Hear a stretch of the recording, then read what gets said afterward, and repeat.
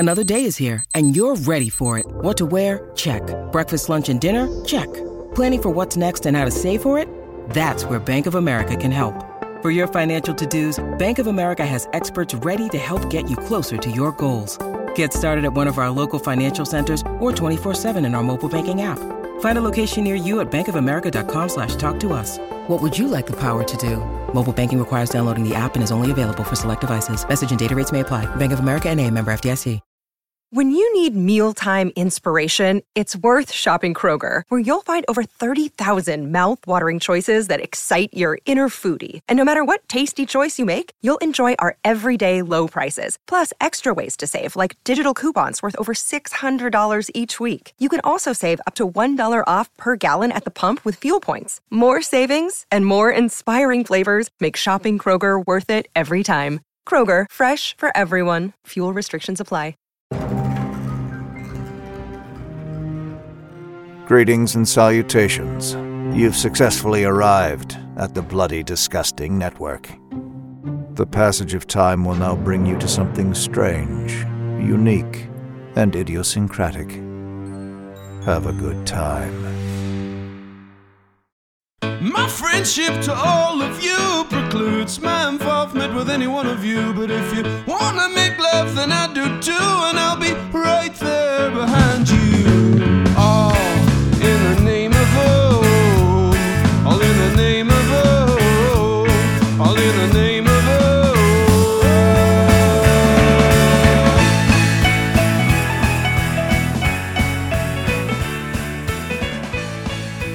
Greetings, constant listeners, and welcome back to the Losers Club, a Stephen King podcast presented by Bloody FM, the #1 horror podcast network out there.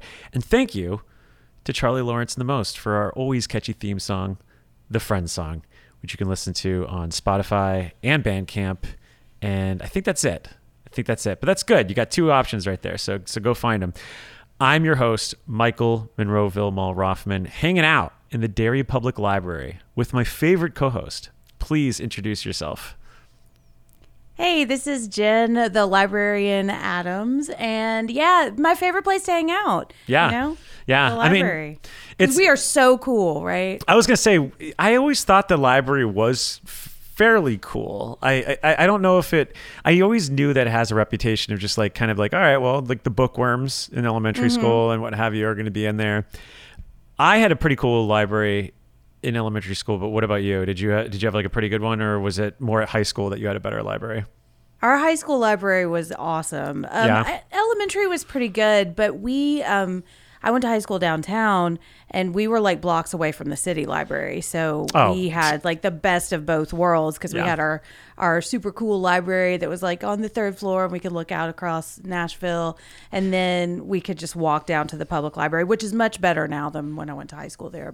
And a fun fact, right next door was a strip club called the Classic Cat. So that was always fun little chaser, walking in with your books. I wonder if there was ever any librarians that worked at the strip club, and it would be like the Van Halen, the Hot for Teacher a little bit. Yeah, like Varsity Blues. I was it's funny. Right when I said Hot for Teacher, I was thinking, no, it's Varsity Blues. That's what you're thinking of. But that's the song she strips to. Yeah, that is true.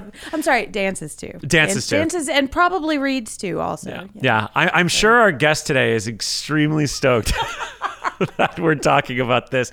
But we're on theme because right now, this episode, today, we are going to be talking all about libraries because we've got the president of the Maine Library Association joining us, Sonya Durney, who reached out to us last month and pitched us an episode on Stephen King and Tabitha King's recent keynote speech at the Maine Library Association fundraiser.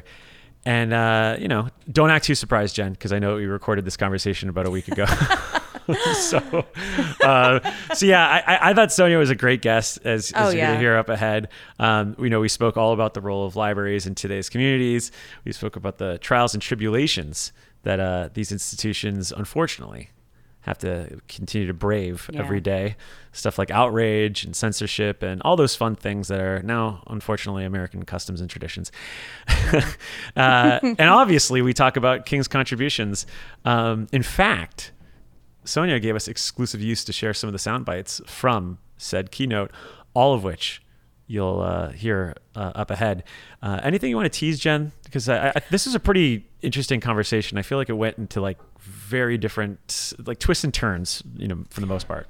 It really did. A lot of what we were talking about was just how much we love the library and librarians and what it's like to be a librarian. And in our Oops All Tangents episodes, we were talking about like what we would do if we had fuck you money and we could do whatever we wanted and we didn't have to worry about it. And I said, I couldn't think of what I actually wanted to do. And I think I said chef or like I would go to like seminary school or something. But I think I've been thinking about that a lot. And I think I would be a librarian if I could do anything I wanted, because it just sounds so romantic. It sounds like you just get to spend all day reading and like frolicking around like Belle and Beauty and the Beast, Oh, that's true. Yeah. But what I think we learned from Sonya is that there's a lot more to it and that it's a really complex job that really needs our support right now. And so we learned a lot about libraries, but we also learned about how cool Steve and Tabby are as he asks her to call them in the interview. And it was just so sweet. They actually met at a library. It was to hear them like reminisce about like the shit they were getting up to in the library. It was just such a really fun conversation, one that we had with Sonya and that we got to listen to. And we put a lot of the really fun clips into the episode too. So you're just going to get a whole bunch of really cool library stuff. Well, hey, I can't sell it better than that. So why don't we just get to it right now? The library stuff. The library. We should, if only, if instead of being librarian girl, it was librarian girl. Oh, yeah. And we could have used that as seg music right now. But instead, we'll go with the most.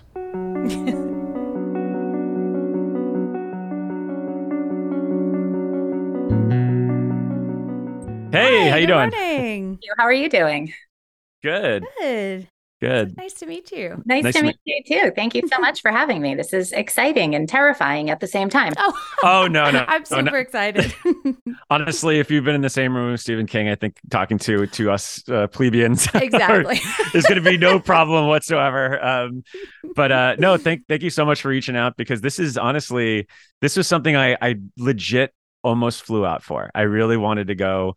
I was debating. I remember we have a text thread. So last year, there's about like 12 co-hosts on this podcast. It's pretty ridiculous, but we had a core 4 that went out last year to Bangor, and we've kept a text thread since then. And so we just keep it going. This is all just so inside baseball for listeners. I can't believe I'm putting this out there, but like when this event happened, I was like, reunion in Maine, are we going? And and ultimately we couldn't make it happen. But so when I got, when you reached out and about interest, I was just the exclamation marks over my head, because I just was really excited to hear like what went down, what was happening. Because we always love to hear, what he's saying, but just this topic alone was really interesting to us, because honestly, this podcast wouldn't exist if we didn't have a love for libraries, right? Like if we didn't have that sort of our own origin story. So I think what we really wanted to hear from you first off is, Sonya, what was your origin story at the libraries, and why is the library your life? Yeah, well, that's an interesting question that librarians get asked a lot. And I think most librarians answer that because they grew up going to libraries and love taking the books home, which is definitely a piece of it. But I think I fell more in love with libraries when I was in college. I was a first-generation college student, and I was also a commuter. So I felt a little bit of a disconnect often with my college community. But the library is the one place where I really felt like I belonged, and that I was an academic, if that sounds kind of nerdy, but I felt like a serious student when I was in the library, and it felt like a big piece of my identity there. So let's start tonight, if we can, by talking about your library origin stories. Did you use your library as kids? Tabby, I understand your home library was the Old Town Public Library. And Steve, we understand you spent a lot of time hanging around bookmobiles as a child. Yeah, there was a bookmobile that came around to West Durham, where I lived, and parked at the old one-room school. And that was in the summertime, and man, that was great. We just waited for that. And I basically lived at the Old Town Public Library. was so excited to hear Stephen King talk about bookmobiles because that was mine. I grew up going to bookmobiles and I would wait outside, not my elementary school, but the rival elementary school, and wait for the bookmobile to show up. Check out Stephen King. I think I checked out some Garfield comic books also. So yeah, I was so excited to hear about that because bookmobiles are fantastic and I wish we had more of them. And it's so exciting, isn't it? When you get home with your big stack of books and they're all free. Read whichever one you want first, or depending on your mood, you could read a different one. I love that. Totally. I spent part of my childhood until we came back to Maine when I was 10 in Stratford, Connecticut. And I have a very clear memory of the Stratford Library. And I used that in a book that I wrote called It, which was about a bad clown, but the book was also about the difference between being children and being adults, and what's gained in adulthood and what's lost in adulthood. And that library had a children's part to it, okay? It had a building, and it was connected to a much older stone building that was the adult library. And there was a passageway between the two of them, between the children's library and the adult library. And at that time, the reality of the situation was that it was just a corridor. Basically, you went through, it was heated, and I thought to myself, when I write this book, I'm going to make that a glass corridor so you can see people going back and forth, because to me, the libraries were a symbol of intelligence, reading, and a willingness to actually open your mind to other things.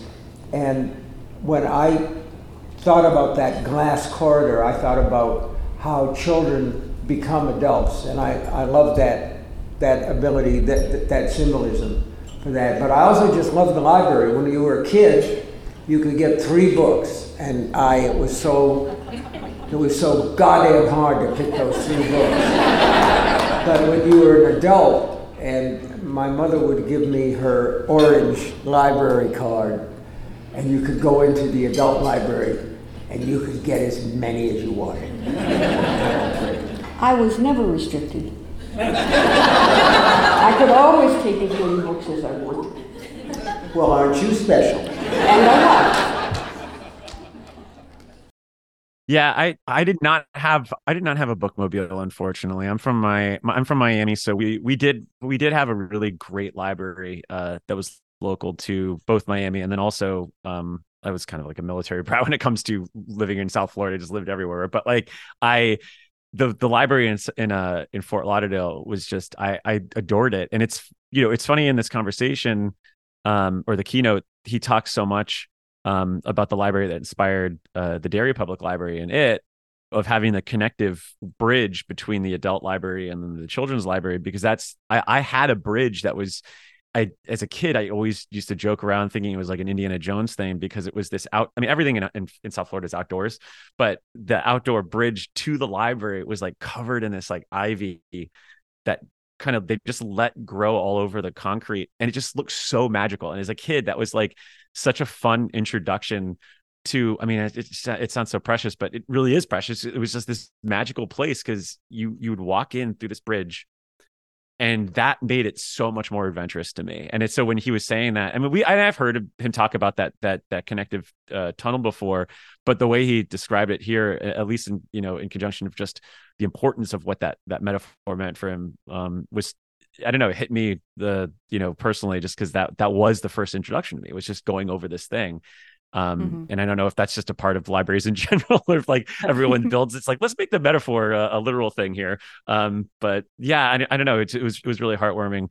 I did want to ask though, with regards to just the role of libraries right now, because I think one of the things that I really found incredibly important, the most important takeaway I would say out of this keynote is something that Tabby was getting at. And then also it's, Stephen hammered in like right after, was just the idea that the library is an institution to kind of decimate information. It's a way to look at multiple points of the story, as Tabby outlined. And then as King hammered, the idea that you have all this information out there and you're the ones that are able to decipher what's fact and what's fiction. Mm-hmm. When I was 12 or 13, I can't remember which summer it was, I spent that summer in the periodicals archive, which was a room in the cellar that was lined with various periodicals piled up. I mean, I don't think they have them in libraries anymore. I think they just have digital stuff. But there was probably 50 years of periodicals of various kinds. And I read my way through early 20th century history that way, from various points of view. And it taught me that you can tell the same story from very different points of view, and that you have to look at where the story is coming from to evaluate how accurate it is. It was an education in and of itself. And for me, that's really what the library always is. It is our ultimate educational institution. It's with us from the time we're little guys and somebody reads to us until we're elderly people who are shuffling around looking for a new mystery to read. But that, to me, was a very significant moment I guess it was when I graduated from the Old Town Library, because I read that stuff. Some of it was probably not something I should have been reading. I saw my first Holocaust pictures in those periodicals. So that's my Old Town Library graduation. It's hard to overestimate how valuable you people are to the community, to the country, and to the world, because you're the custodians going back to, Egypt, even before that, of intellectual development, compassion, all the positive emotions, and the ability to separate fact from fiction and to grow the imagination. And particularly in a state like Maine, where, it's still sometimes very difficult for children, particularly, to find what they need to grow mentally. And you guys supply that. And I mean, God bless you, for what you do, because it's hugely important. And I think that is such an important theme, especially in today where information is rampant. Information is everywhere. I mean, to the point where there's too much information and there's too many voices saying so many different opinions, so many different things. How has the library evolved, do you feel, with that sort of demand of information and also still being that crossroads to find the answers? Libraries have evolved in a lot of ways. It used to be that, first, the books were behind the stacks and you would have to go up to the librarian and ask for a book and it would be brought out to you. Then there were open stacks, but the focus was still the books. It was always the books and collecting the books and figuring out the best books to buy. But now libraries, they're much more community spaces. So with all of this information, we have a large increase of folks coming in to help identify and evaluate what is good information. Like I'm looking for as a public librarian, you'll have folks come in looking for information on like health issues. And of course, like their doctor is their first person they should be speaking to, but we always want more information on what it is we're looking for. And with health information, there's so much wonderful health information on the internet that's legit, and there's so much bad stuff. So being able to come into a library and talk to a librarian and say, like, I need some resources on this thing and walk away with those, I think is a huge role of librarians. And also even just the technology needed to get to some of this information. Like for many of us, cell phones and laptops are ubiquitous, but many folks don't have these items, and so many resources that folks need to connect with, whether it's veterans connecting with the VA office or other telehealth issues or filing your taxes, that is all done online now. So librarians are also there. We won't do your taxes for you. That would be illegal. But we're there I wish. That'd be connect amazing. you. Yeah. But we're there to connect you with like the infrastructure you need to get to that information. So I think that's a big change in libraries. It's not just books, it's the evaluation of the information. It still is books, but we can't get all of the books, obviously. So libraries have policies that guide like which books we buy. So that gets into like libraries reflecting their communities and librarians as trained professionals doing their best jobs with their budget to get high quality books that they think reflect the information needs of their communities. Which is important. Absolutely important right now. Well, I know a lot of the libraries in my community serve as polling centers too, and so it feels kind of like the school after school, like it's a school setup that is like open to everyone of all ages. Like I've taken my kids to the story hours at our local library, and then like my parents have gotten resources there also. And I think it's really interesting to think about how that has evolved over the digital space too, because I listen to Libby a lot. So how has that kind of changed the way people can access the library? Because if I think about the last time I actually set foot in a library, it was probably a couple of years ago, but I accessed it this morning, you know? Right. Yeah, there's all sorts of ways to access your library, which was great. Obviously, during the pandemic, when we all had shut down, people could still get resources, and libraries were doing curbside pickup, and we had our internet on so people could sit in the parking lot and have access to the internet if they don't have it at home. So that's definitely changed. We track all our statistics to look at our visits, and online visits now count also. But there are still tons of folks who love coming into the library. You mentioned some different demographics that definitely do. Kids, teenagers love the library, which is surprising, right? Because you think teenagers are too cool, but they love it. Like they're in there after school. Many libraries will have tutors or homework clubs or video game clubs, or even like play soccer games in communities with lots of kids who love soccer. So there's all sorts of different things going on. And I worked in a larger urban library before my current job, and teens were in there. The school was right across the street all day. And some of the older school library patrons would be like, oh, they're being very loud in there. And we were all like, yes, isn't that wonderful? It's great. They feel safe here. This is their space. And if you do want quiet space, you can head up to the third floor and it's nice and quiet there.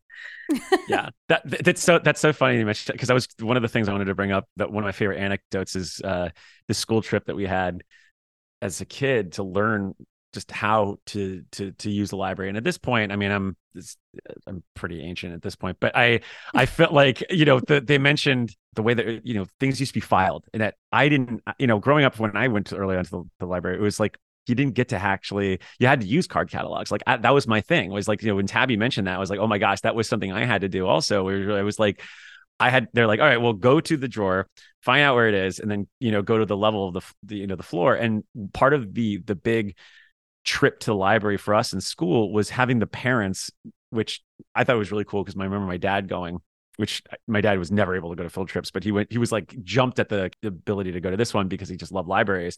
And they walked us through how to do this, like, and then librarians are with us too. And it was such a fun experience because it really did feel like the playground, like you were saying, like we were all, not screaming, and we weren't like that bad, but like we were all just like, oh my gosh, look at this book. And then, some of us would get jealous about another book that we would get, but we'd all be running around, and it was welcomed. Like that was like a big thing. Cause like, at the end of the day, we're walking away with, one or two books.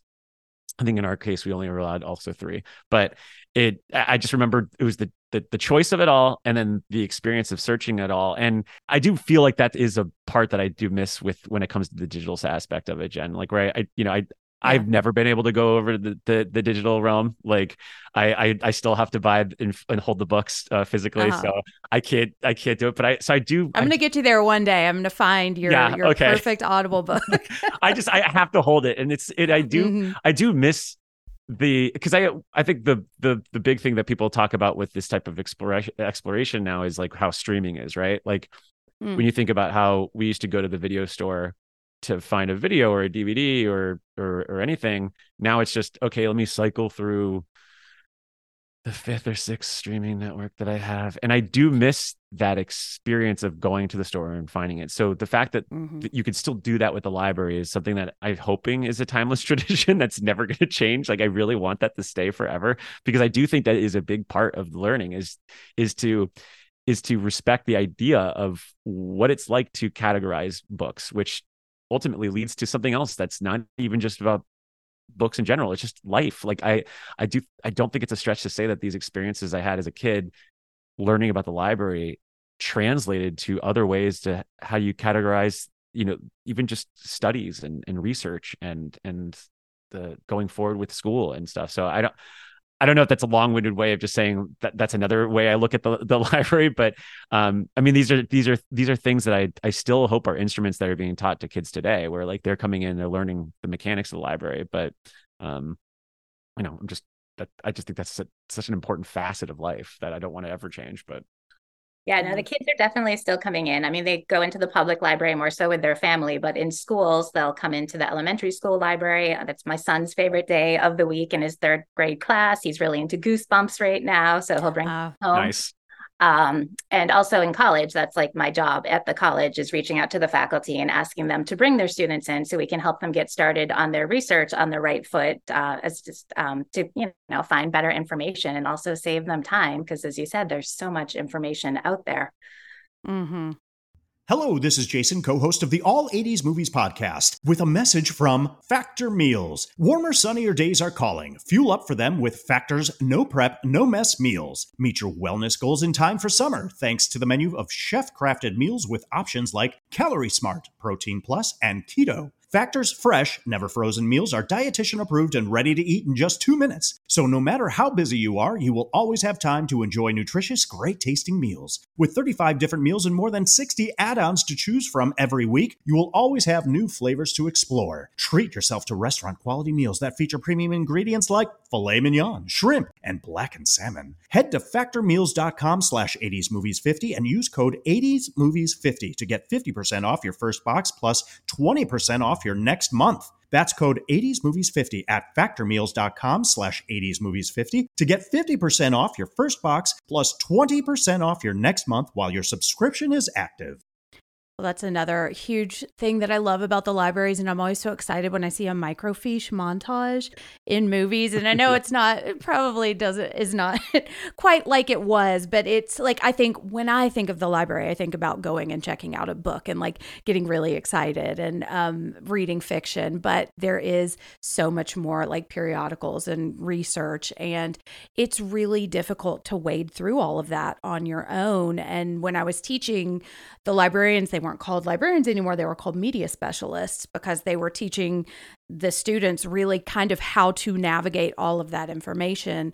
And I think the more you learn, the more you know. You can't ever learn everything there is to know. So you have to learn how to learn and how to access the information. And I think that's really a crucial job of librarians. But I wanted to ask, like, what is the day-to-day like of a librarian? Because I think when most of us think of that, they think, oh, you go put your books on the shelf and maybe you like make sure the library is straight. But I'm sure there's probably a lot more to it.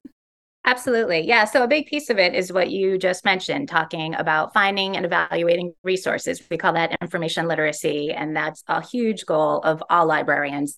But really, there's so many different library jobs. Like as you mentioned, people think we put the books on the shelves and wear a cardigan, leave our cat at home, which is part of it, putting the books on the shelves. So there's a job within libraries that most libraries have a shelver, and it's someone's job that they shelve the books.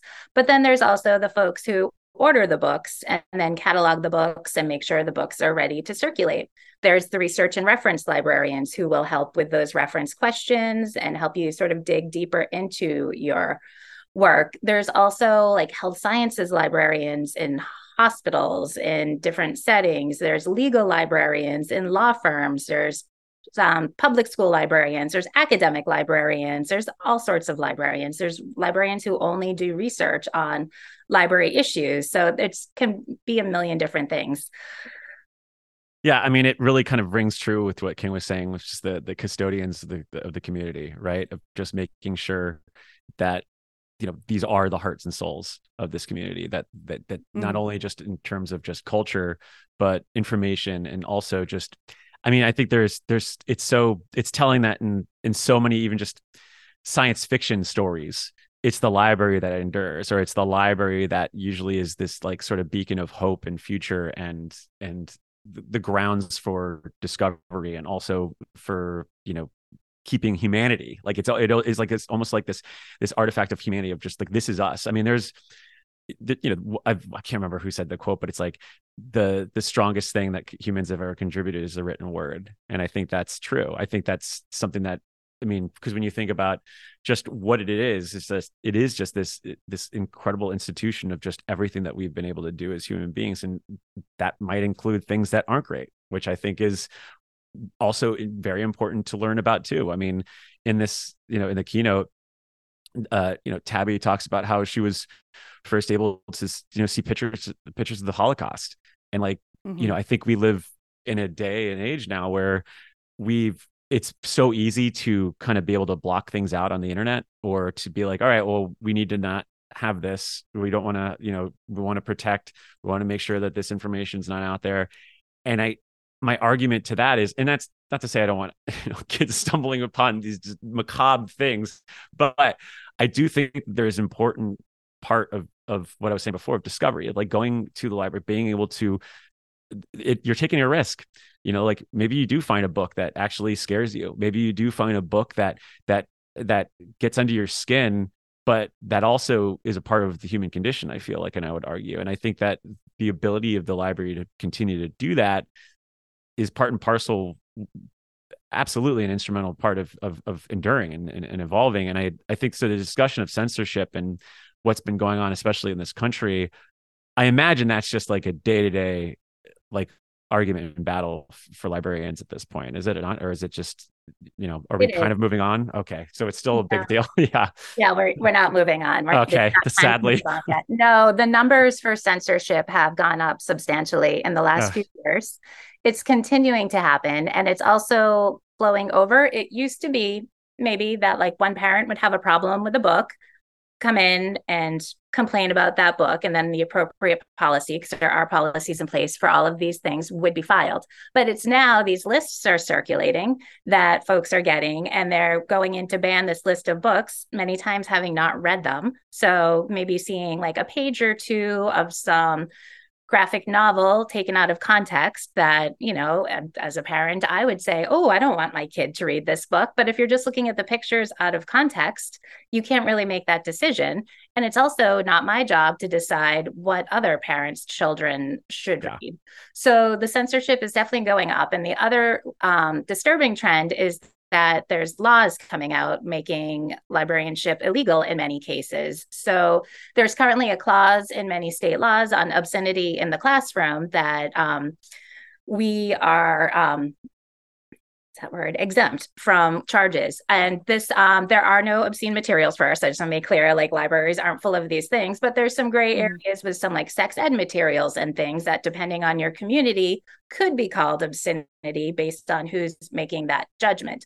So a lot of states are trying to remove that clause so that librarians can face jail time or large fees based on books in the collection. So that's like next level disturbing. We just had a bill here in Maine last year. Luckily, it did not pass, thankfully, but it took a lot of time and effort and community organization to push back on that. So it's taking up a lot of our time that we should actually be creating programs for our communities and working with our patrons. One of my colleagues, Lisa Varga in Virginia, who is like one of the most badass librarians I know, went to a school board meeting a few months ago and presented them with a bill. She wrote up all of the time she has had to spend working on censorship issues as opposed to doing her actual job and build them. I don't believe she actually got payment, but like the video of it's just amazing. Wow. That's incredible. Oh, I mean, and terrifying. Yeah. Totally terrifying. I mean, it's wild how like so much of this gets cyclical, right? Like where you look back and you're like, we've made movies about the perversity of like the way we get censorship in this country. I mean, like even just something as obvious as like the McCarthyism of it all, like, the way we search for things. And yet I feel like we're just right back where we are again. Like, it's just like, I don't know why these echoes keep happening. You'd think, I don't know. It's staggering to think that the stuff I've read about is just all happening again as an echo. And the irony being that, you can learn all about these things in the library. like exactly. all of this history is there to show, yes, we've moved on from this. We're evolving as a culture. Let's do this. It's all there. And yet the very institution is that, is being charged for these things. It's just, it's a mess. And I imagine as a librarian, do you feel like there's an aversion to the profession because of this? Do you feel like this maybe scares away future librarians because they see these battles taking place? They see that, gosh, this is like kind of a never ending push and pull. Is this going to be an all-consuming thing? Or I might get sent to jail? Yeah, exactly. Yeah. Well, hopefully folks are not scared to come into these roles, because I honestly think being a librarian is the best job you can have. Obviously, I'm biased, but it's just, there's so many different ways to go with it. It's so rewarding. You learn new things every day, but it is definitely a hard time for librarians, especially our friends in the school librarians. Folks are burned out. They're stressed out. There's so many cases of like librarians on social media with like their home address listed, calling them pedophiles and groomers, like a lot of really nasty stuff going on, which has caused some librarians to leave their roles or maybe switch to a quote unquote safer job where you're less in the spotlight. So it's really come up that how important it is for us all to work together, because as an academic librarian working in a college, we're not seeing as many of these book bans in college. So with my role with the Maine Library Association, I have a little bit more bandwidth to maybe not get as burnt out and not be called out and at the school board meetings where people are yelling at each other. So there's definitely a lot of burnout, but there's support in place. The American Library Association has funds, legal funds for librarians that are facing issues like this. We have different committees and groups that meet and we talk, and it sounds lame, but self-care is so important in this time for librarians. Well, and that's something I know we heard Tabby talk about in the interview also, is to make sure you're taking care of yourself. And I think that's like, it's fantastic how much community support libraries can provide. It's the same, I think, with elementary schools. But the dark side of that is that I feel like a lot of times then the library becomes the only place where that support is occurring. And it just really it can be really draining, I imagine.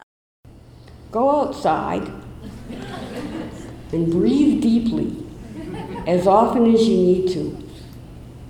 Staying in touch with the world we live in can save you sanity. Go sit by the lake or swim in it. Go take a long walk. It's kind of self-care that gives you the strength to go back into whatever it is you have to go back into.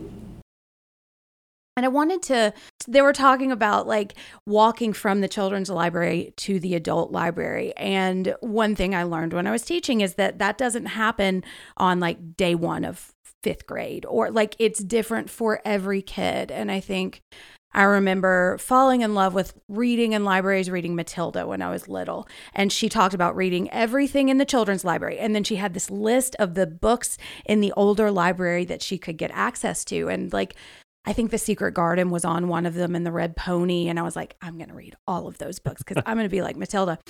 But Stephen King was my kind of access point into adult literature. So I wanted to kind of get your kind of thoughts on just the difference and when that transition kind of happens and how you like kind of gauge whether a reader would be ready for something. Because I do think there are some things in the adult library that children should not read, and that doesn't make it bad information, but it's just kind of a matter of knowing the reader. So how would you approach that as a librarian, if that makes sense? Yeah, that's a great question. I hope I don't flub this up too much because I don't work with children too often, but a there's been a lot of talk about age-appropriate books for kids, and then states wanting to put rating systems on books, just like we have in movies, which I don't think is a good idea for some reasons. I see the intent with it and how that would make sense, right? But the term that I'm more drawn to is age relevant, because each child is different. So what one 8-year-old wants to read might be very different than another 8-year-old wants to read. I know a lot of kids my son's age in 3rd grade are reading Harry Potter, and some of them are finding it really thrilling, and some think it's a little bit scary and they're just not ready to read it yet. So it's relevant for that age, but it's not necessarily appropriate for every child in that age range. So in an ideal world, the librarians know the kids that are coming in, because they're often helping them find the books, and they can see that this one kid comes back in with 4 or 5 books every week and he's tearing through them, whereas someone else might not be clicking well with the books they're reading, and they're not bringing them back, not checking as many out. Maybe they're not as excited, so they can steer them towards other books that might have better interest. And hopefully parents are part of this conversation too, whenever possible, with smaller kids, like bringing them in and helping them find the books. I remember my kids were really into Mo Willems, because they're just very accessible, you know, and my son read a lot of Dog Man recently, and he's just kind of stepping into the chapter books. But it just brings me right back to those days when you got that new book and you're like, I can read this book now. I've gotten there. It's so exciting. It's so exciting. How instrumental would you say is it with, you know, getting social media involved? I mean, I know that right now, particularly for reading, like book talk is huge. And I know that that's a huge part of, you know, for publishers right now and leading into that. How instrumental is that for libraries? Like, is there a digital presence that you have to keep, you know, not a digital, but a social media presence that you kind of have to prioritize as well? Yeah, there definitely is. Different for different libraries, because we all have different audiences. So public libraries are often sharing, you know, they have so many wonderful author talks and different events happening at the library. So there's a lot of sharing of that. Whereas with the Maine Library Association and other library associations, we're more likely to be sharing information about legislation that's happening and book censorship issues and things like that. And then there's also some national organizations doing really great work, notably the American Library Association and Every Library.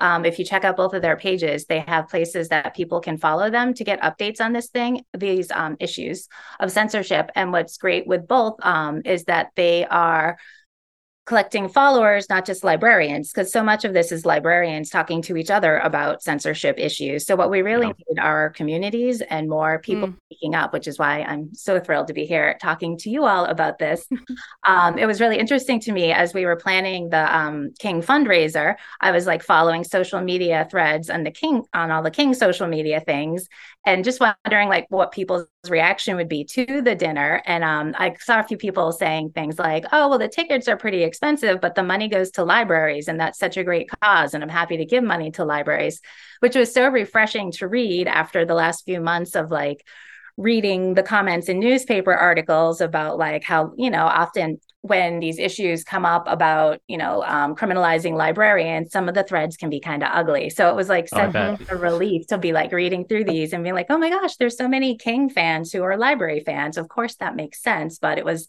delightful to see. Yeah. So Tabitha, you were on the board for many years at the Bangor Public Library and led a sizable campaign to renovate the library. And in the past few weeks, I've been reaching out to some Maine librarians to ask about the impact the two of you have made here in Maine. And I have a quote I'd like to read from Ben Treat. Ben's in the back there. He's the director of the Bangor Public Library. And so Ben wrote, obviously, their books make them a household name internationally. But one of the greatest reasons that the Kings are beloved in Bangor is their generosity to the community. Public parks and athletic facilities with many meaningful gifts, both broad and focused. But nothing comes up more often in Bangor than the Kings' ongoing support for the Bangor Public Library. Their generosity to the library began even before the 1996 renovation project. They took a leading public role in that work.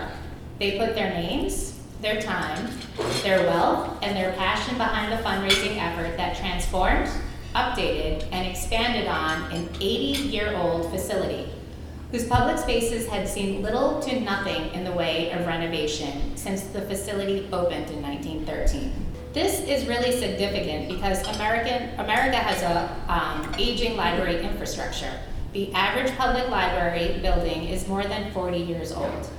Here in Maine, we have many libraries. Many of them were built through the generosity of Andrew Carnegie, who believed that the rich should give so the poor can improve their own lives and thus improve society. Carnegie helped make these public libraries instruments of change, but then the communities were left to keep them up.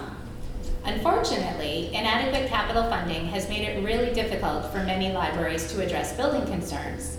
At the federal level, Congress has not provided dedicated funding for library facilities since 1997. Nationally, public libraries have billions of dollars in access facilities needs. The King Foundation has been very generous to Maine libraries. I have heard from dozens of libraries in the past few weeks how grateful they are for your support. So I know that you don't like to talk publicly about your support, but I do have to give you a few accolades here and share a few things that people have shared. So many wrote to me about your foundation's work replacing aging infrastructure. Many wrote about making historic buildings ADA compliant, which is so important so that all community members can enjoy libraries. Some wrote of you providing generators so that the libraries can be warming centers and provide consistent power.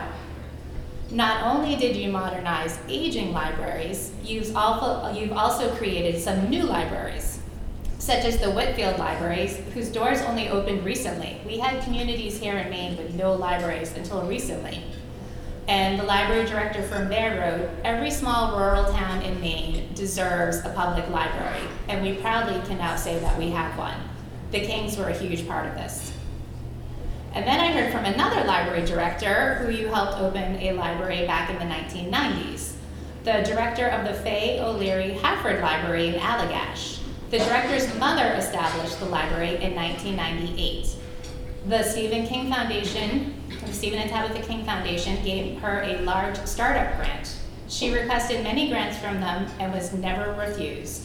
Randy Hafford-Jandra wrote, "We are truly blessed to have received help from them. This has allowed us to be part of the center of town." And I'm almost done here, but I did get many, many, many more emails that were it was overwhelming how many I got. But the Kings have also provided grants to undertake the digitization of town histories and historic newspapers. Another wrote that each contribution was a key part in campaigns for projects that made the library such a vital, vibrant part of their community. Another wrote that to see the look of pleasant surprise on the faces of our patrons as they enter our facility is one of the greatest pleasures the staff experience. And then someone else wrote, we will be forever grateful for the generosity of Stephen and Tabitha King. It's impossible to thank them enough. And I think they sum it up here perfectly in all caps. They rock, 3 exclamation points.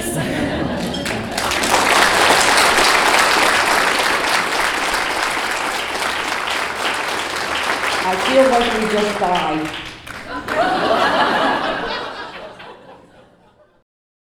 Well, when we were in Maine last year, one of our favorite places to go was the library, and we went to the Bangor Public Library, and you probably can't see it, but I have my necklace where we could buy a piece of the dome.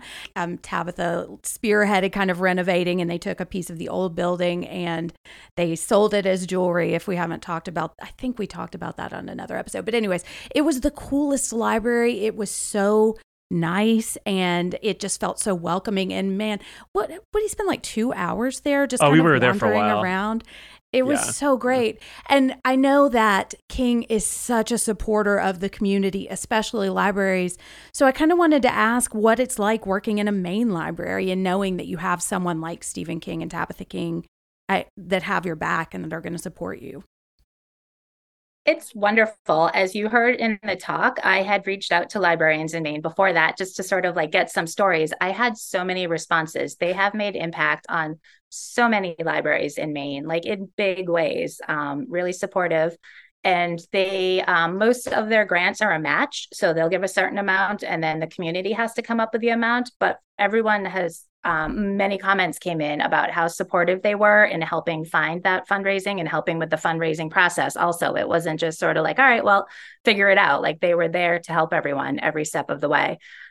It's funny how, I don't know if you heard it, Stephen said he was embarrassed talking about it all. Yeah, he hates it. They're so humble about it, but they were in a room full of librarians. And I'm like, I know this is a little uncomfortable, but I have to make it clear, like how much we all appreciate you. Yeah. Well, and I wanted to ask, is there anything that you wanted to share, or would you like to sing their praises a little bit more? Because they are so humble, and I find that so endearing, you know? Same. I mean, aside from what I said, it's just wonderful to have them here in the state, to have them supporting literacy, supporting libraries, both as places that promote literacy, but also as community centers where towns can come together and there's space. You don't have to buy a cup of coffee to be in the library. It's there for everyone. And they recognize that and support that. Yeah. That was one of the biggest things when we were in on the SK tours last year. It was just hearing like kind of how it was almost like it was almost like we were in like Wonka or like the child where you're like hearing about all these different things. It's like, well, the baseball diamond was he resurrected that and made sure that was all up to standards, and did stuff with the rec hall, and also donated to the radio station and made the radio station what it is today. And just hearing all these stories and just knowing that like it's like almost like the Johnny Appleseed of philanthropy. Like but without ever putting a name to it. Like there's a funny Curb Your Enthusiasm episode with Larry David, and he talks about like, he donates a lot of money to this museum wing and he puts his name on it, but then someone else puts anonymous next to it, and everyone's like, anonymous, that's it's pretty good. I respect that. And then it's just like, well, I donated too. It's just like, yeah, but your name's up there or whatever. I do think there is like, it is almost better that like he never talks about it, because it is such first off, it does feel just so earnest, but also like it is weird to talk about, right? Like it is kind of like, because there is that you do toe that line of being like, he kind of comes off a little self-righteous. So I get the humility that he has here, because I would certainly be blushing too if it's like when you pick up a dinner tab and then everyone was just like, oh, thank you so much. It's just like, don't worry about it. Let's just go. Can we just go? All right, let's go. I want to have a cigarette. But yeah, so I've always respect that, but I was marveling at just like, God, he does so much. It is a lot. Like at some point you do have to stop and go, good job. Like seriously, like bravo. Like you do deserve this. Like you could take a, applause once in a while, but the SK tour really drove it home for me how much they did in just that one community. It's wild.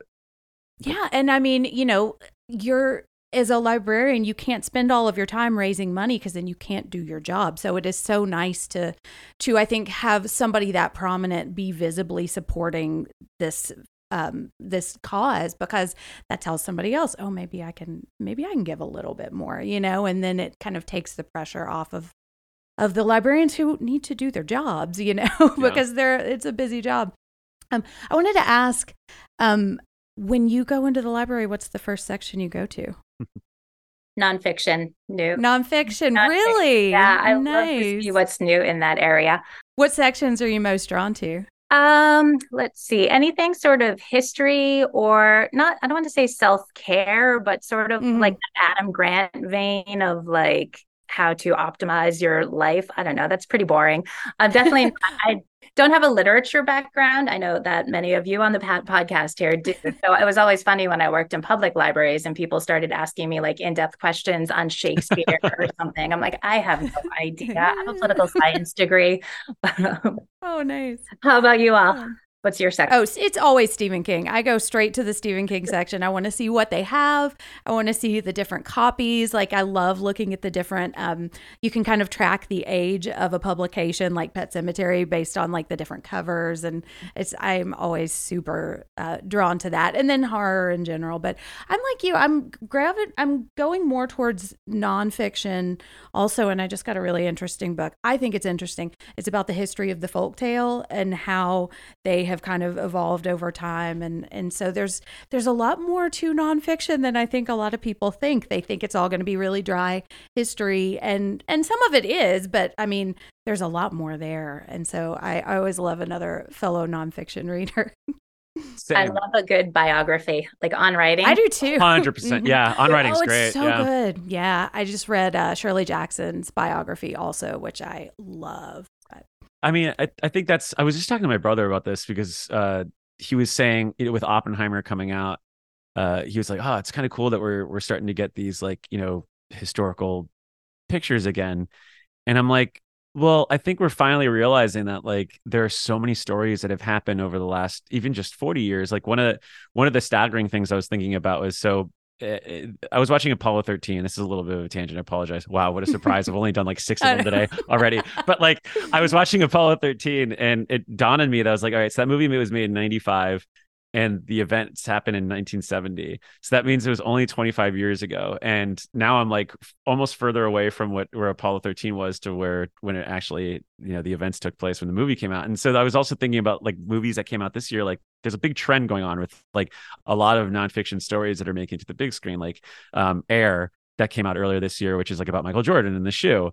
And then it really joggled my mind. I was like, oh my God, we were further away from the creation of the Air Jordan and everything that happened with Nike than Apollo 13 was when Apollo 13 came out. And ultimately what the point I was getting at was that there's so many stories that we still think are modern, but they're not. Like there's we're like 40, 50 years removed from them. And these are great stories. And I think that that's one of the things I love about nonfiction too, is because, don't get me wrong, I'll always love reading fiction. It's gonna be great to hear stories, but to actually read an incredible story and know that it actually happened, I mean, that's part and parcel why I love history so much. And I think that that's one of the big joys I get out of reading a lot of nonfiction too.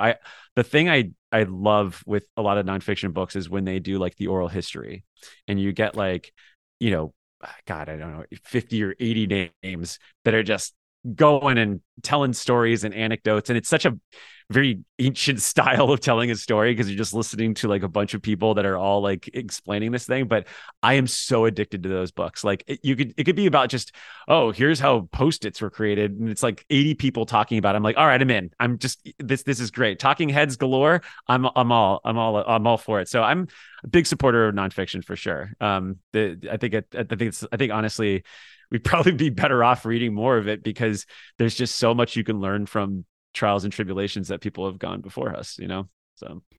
Well, and it's interesting because Tabby was talking about fiction and not in fact, and like where the difference lies, and that you can get across facts and truths through fiction. And then, you can't always trust what you read, which I'm sure as a kind of disseminator of information, sourcing is really important too. So it's really interesting to kind of think through all of the different elements of that. If you could say something to the larger public about libraries or about anyone who maybe wants to be a librarian, what would you say? Sure. Well, if I could say anything to anyone about libraries right now, and today, it would be definitely that libraries matter. We want people to be library supporters, and we really need you to be library supporters right now, given the increases in censorship attempts, the legislation that's trying to criminalize librarians. We have really inconsistent funding. Funding can go up and down. It's never just stable and secure. So there's always tension around that. We know that in our communities, the majority of folks do not support censorship issues. So every library has a poll out that 75% of Americans oppose book bans. And the American Library Association has a very similar one with 71% of people opposing book bans. So we know that our communities are against this, but there's so many other things that weigh on your time and your advocacy efforts, right? So I think the thing I would want to say to people is just be a library supporter. Use your library, support your library, whether it's by writing a letter to the editor or speaking up as a citizen. That's what would be most helpful right now. What's the best thing about being a librarian? Definitely learning new things every day. Like no day is just the same. I think this probably goes for every librarian. There's certain tasks, certainly, that we all have to do throughout the week, but you never know what someone's going to ask you. I once answered a phone at a public library desk, and the guy on the other end is like, "You are a very brave woman." I was like, "Oh gosh, where's this going?" He's like, "You have no idea what I'm about to ask you right now." And it just turned out to be a normal question, but like, he's right. Like, you have no idea what people will ask you, what rabbit holes you're going to go down. And it's really interesting. The other thing is just connecting with the people. At the college I work with, I work at, I get to connect with the students and I learn about their research and I get to know them. In public libraries, I've worked with business owners who are starting businesses, starting their business plan, and to see those businesses still flourishing is really heartening. Working with new Mainers who are working on their immigration testing in their forms, coming and asking for help, and then you see them actually when they become citizens and how proud they are. The same with job seekers who come in, like looking for resume help and finding jobs, and then they come in to tell you they got the job. It's all just so heartwarming and wonderful, and it all happens at the library. Yeah, I think it's ultimately the big, takeaway that I've had just thinking about it all this week is just, I mean, this podcast wouldn't exist without libraries. Like I'll be, straight up right there. I mean, so much of it comes from, like I was saying before, that sense of discovery. And I think that sense of discovery adds such a personalization to why you end up loving reading, altogether. And I think a lot of people in my generation will probably say, oh, well, I loved the Scholastic book fairs and, doing the order forms. And I loved all that stuff too. Don't get me wrong. It was great coming back from recess and being like, oh my God, 4 Boxcar Children books and a Goosebumps light. I can't believe it. But I think that it really always goes back to just that first moment, like I was saying, walking across that Ivy Bridge and realizing, like, ultimately, it's what King always says, what he says in On Writing, like, books are a portable magic. And so is the library, and the library is the greatest conduit for it. And I praying to God in this wild world that we live in, like, that it continues to stay as a timeless institution, and that we, people like yourself, Sonya, are right there in the forefront, just fighting for it and keeping it alive. And, just want to thank you for doing that. I mean, I think it's an absolute, arguably the most important service we could have, because if we're not enlightened, if we're not growing and we're not evolving, what are we?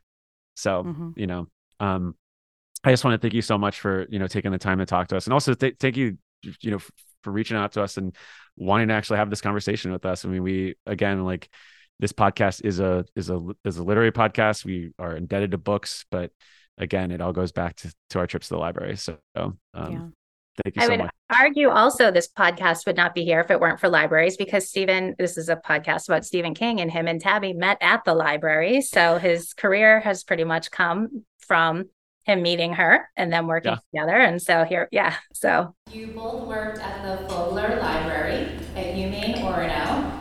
I believe that's where you met. Is that correct? Can you tell us a little bit about your jobs at the Fogler Library, and a little bit maybe about the romance that was moving in the stacks?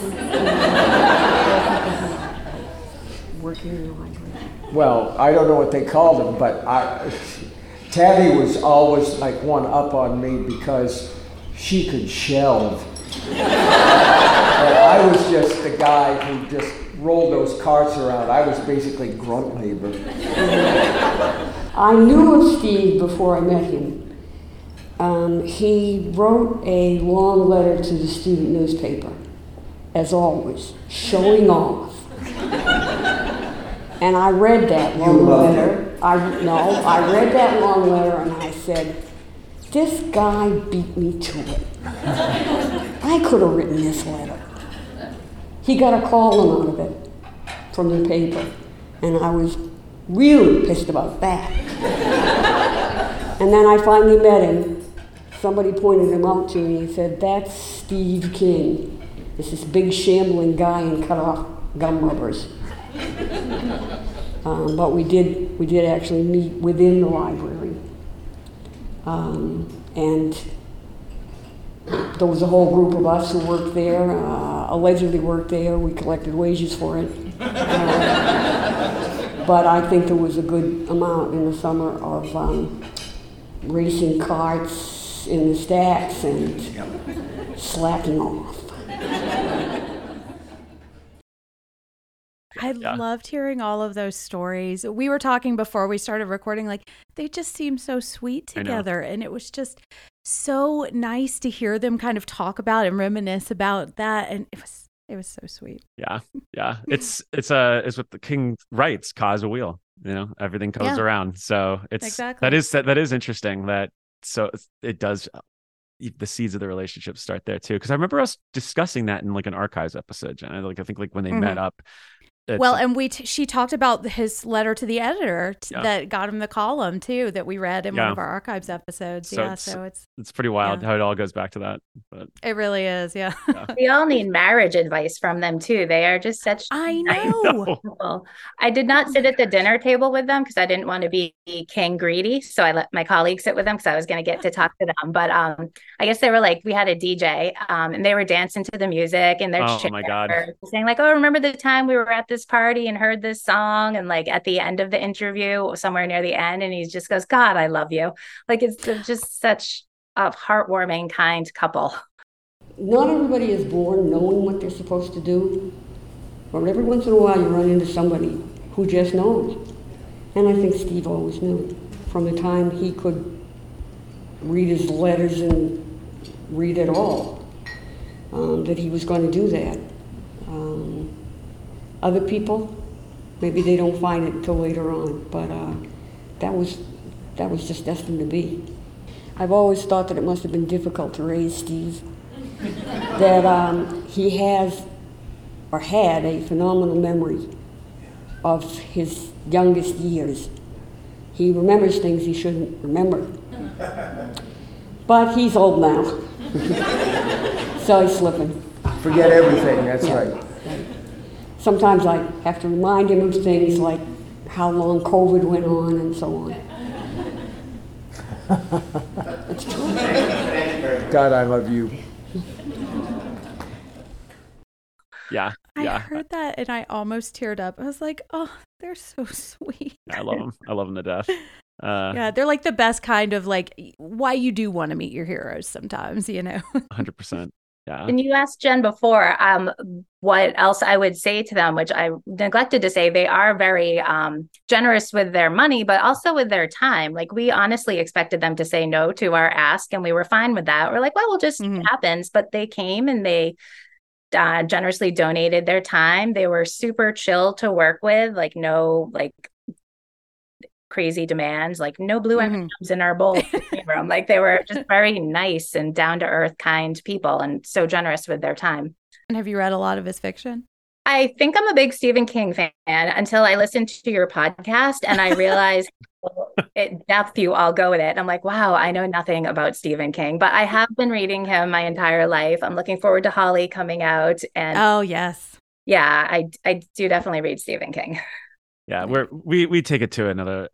We're nuts. I mean, we take the term rabbit hole and we take it to the extreme. Well, it's because we never thought that this would ever do anything, so we were like, oh, let's just put everything out on the on record, and we didn't realize the sort of weird bar we were setting for ourselves. I know, but it's so much fun. It's like I could spend like hours just talking about like the text in Durney, and I'm fascinated by what it was she suggested. I know that's in Durney. I was like, you're gonna tell us, because we just covered that on the pod. And I was like, what did she recommend? Yeah, it's the being able to hear the banter and stuff between them, and especially just them whispering and murmuring amongst each other as they're getting questions.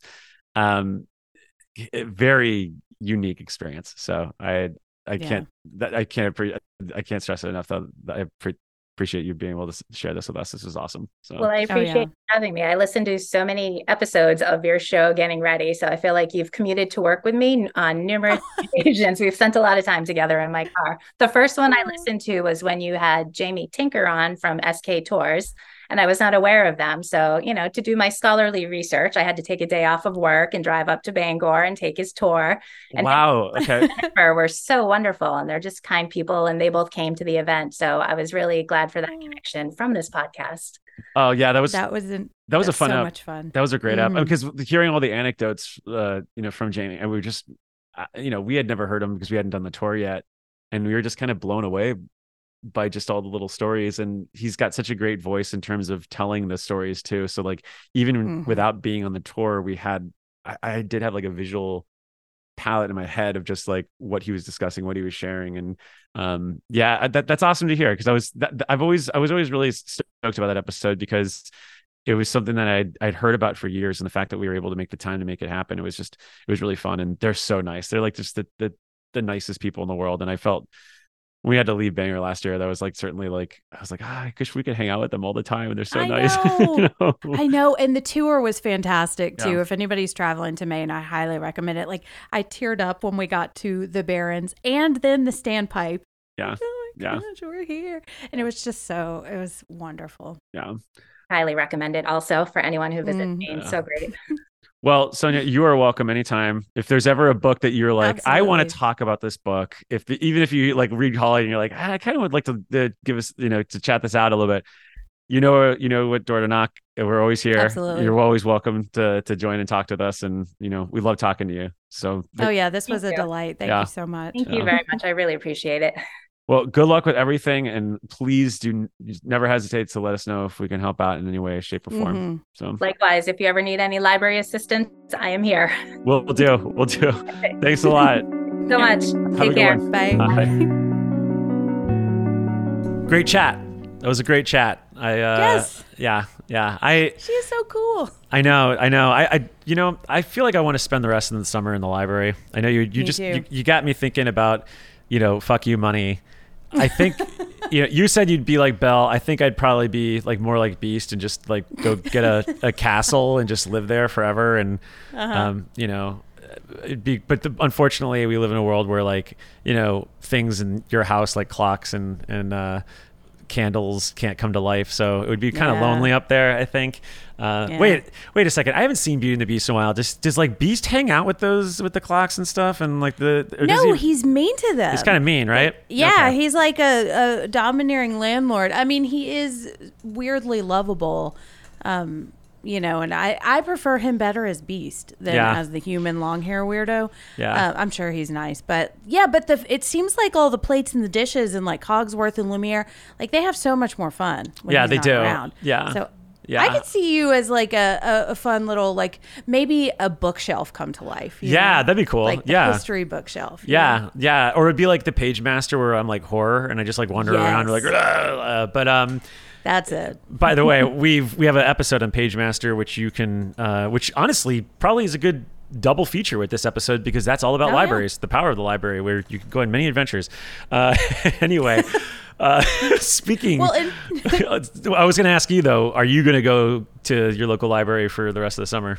Absolutely. And you know what else they have at libraries? They have air conditioning. That's true. And I have just spent a week in very hot places with not a lot of air conditioning. So yes, I'm going to be, I got a lot of nonfiction to read, and I got some shelves to browse. So yes, I will be spending it with my nose in a book and on the Libby app, which is another thing we talked about, like virtually accessing the library too. So you're going to have to look through there, because you just actually finished a much anticipated book today. I did. Yes, I finished Holly today. Yeah. Yes. Cannot wait to talk about it with you guys. I know. It's going to be fun. That's definitely going to be in the future. Also in the future though, Sonya's coming back. We're going to be talking. Hopefully, I'm just like confirming this already. But we wanted to talk more about censorship because sadly, again, this is a topic that's not going to fade away anytime soon. It's clearly one, that's near and dear to a lot of constant readers' hearts, because look, if censorship goes too far, we don't have Stephen King in the library sometimes. So we gotta fight it ourselves. Just like many of the characters do in King's Dominion, which speaking of King's Dominion, we've got so much content coming up. We've got not one, not two, but 3 whole episodes dedicated to Under the Dome. The first of which you can actually unlock right now on the Barrens. And then that's going to take us into the hottest month of the summer, August, which is the month that I was born. And let's just say not a fun month for me, because my entire life, my birthday fell right before, literally the first day of school. So not only was I bummed to be going to school, but it was too early in the school year for them to, plan some cakes and cupcakes. So I just, never got anything. It was like, oh, it's your birthday. Maybe we'll remember it next year. And then in my head, I'd be like, I don't have you as a teacher next year. But I was like really angry. But everything worked out great. My parents got divorced and I got some really cool gifts. So not bitter about it at all, right? Not bitter at all. No, it was really fun. But anyway, what we're doing in August is we're going to finish Under the Dome, and then we're also our first long watch of the year. It's been since The Mist back in November since we've done one. Yeah, it's been a long time, just like the Leo song says. And we are going to do one on Louis Teague's Cujo, which yeah. So Jen, I don't know if do you want to be on that one? Are you a big Cujo fan? Yeah, yes. I love that. And that movie terrifies me. Yeah, it's a scary movie, and it's going to be a scary episode because we're going to go very long, as we always do on these long watch episodes. And I have already, earlier this year, I prepped for it, and I bought old Fangoria installments, back issues, that's the right word.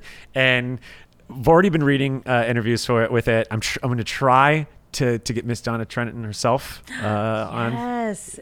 So that would be. See if we could get Tad too. Oh, that'd be amazing. Cool. Yeah. We're gonna try to, at the very least, get Dee Wallace. We'd love to get her on. I know that this is one of King's favorite performances, so it seems right that we would try to be able to talk to her about it.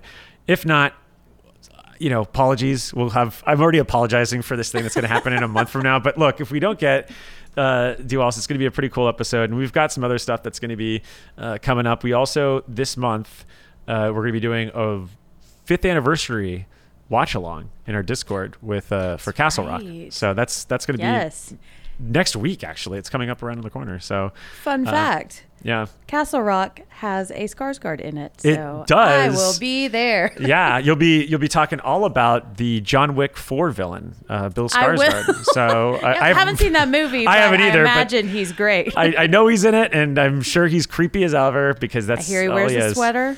Maybe, does he really? Even a turtleneck sweater. Oh, interesting. It's like a villainous thing to do. If you were a bad Skarsgård, you'd probably wear a turtleneck sweater, Were you bummed out that Billy Skarsgård wasn't in Succession, the final season? Yes. Yeah. I was. It could have been the equivalent Evil to twin? Roman. Yeah, he could yes! That would have been cool. Oh, but, no. Now I want that. Missed opportunity to make it happen. I know. Come on. He was too busy doing Clark, which is also very good. I don't know if you've seen it. It's in Swedish. Okay, interesting. But there's subtitles, but he's very hot in it. So. Well, I watch most things with subtitles now because Sammy prefers it that way. So really? Yeah, same. I've gotten so used to it that I now have comedies on, and I'm like, oh, there's the joke, and then they said it, and so it's interesting. But anyway, stay tuned with us. You could do that by following us on our socials. Speaking of Sammy, Facebook, Instagram, and Twitter at Losers Club Pod or at the Losers Club Podcast. By the way, if you're like, I'm not really big into Twitter, guess what? There's a new social media network in town. It's strolled right in, and it's got its gunslinger guns blazing. It's called Threads. So if you're already on Instagram and you want to be able to actually click on some links and see some more stuff, just join Threads. God, I'm just doing a shill for Mark Zuckerberg. But anyway, we're on there. You could find us on there, so you could do that too. Or you can just, follow us on the regular socials if you haven't already. And Sammy's killing it on the social account. She's busy as a bee. The very same bee that would be zooming around Camber Ranch. Nice. Yeah. So last but not least, if you're feeling charitable, and please do, give us a review on Apple Podcasts or Spotify. You can let us know how we're doing by giving us some bright red Pennywise clown noses to your favorite, your devoted, your only Losers Club. Thank you for joining me today, Jen. Thank you. This was super fun. I was so stoked to be able to go to the library, and all of you out there, support your local libraries. And if you want to hear the full keynote speech, you can also look in the description of this episode, and we have the link there. So, or you can look in our socials because we'll be promoting it there also as well. But thank you as always to Jen, and thank you, Kyle Rosevich, who, look, he keeps us from veering off the beam. Without him, as I say on multiple episodes, because it's written right here in the script, I would be sitting here on the highway strumming along like Larry Underwood in 1994. And speaking of the road, we'll be seeing you over long days and pleasant nights. I got some hot friends. God, I got some hot friends. I got some hot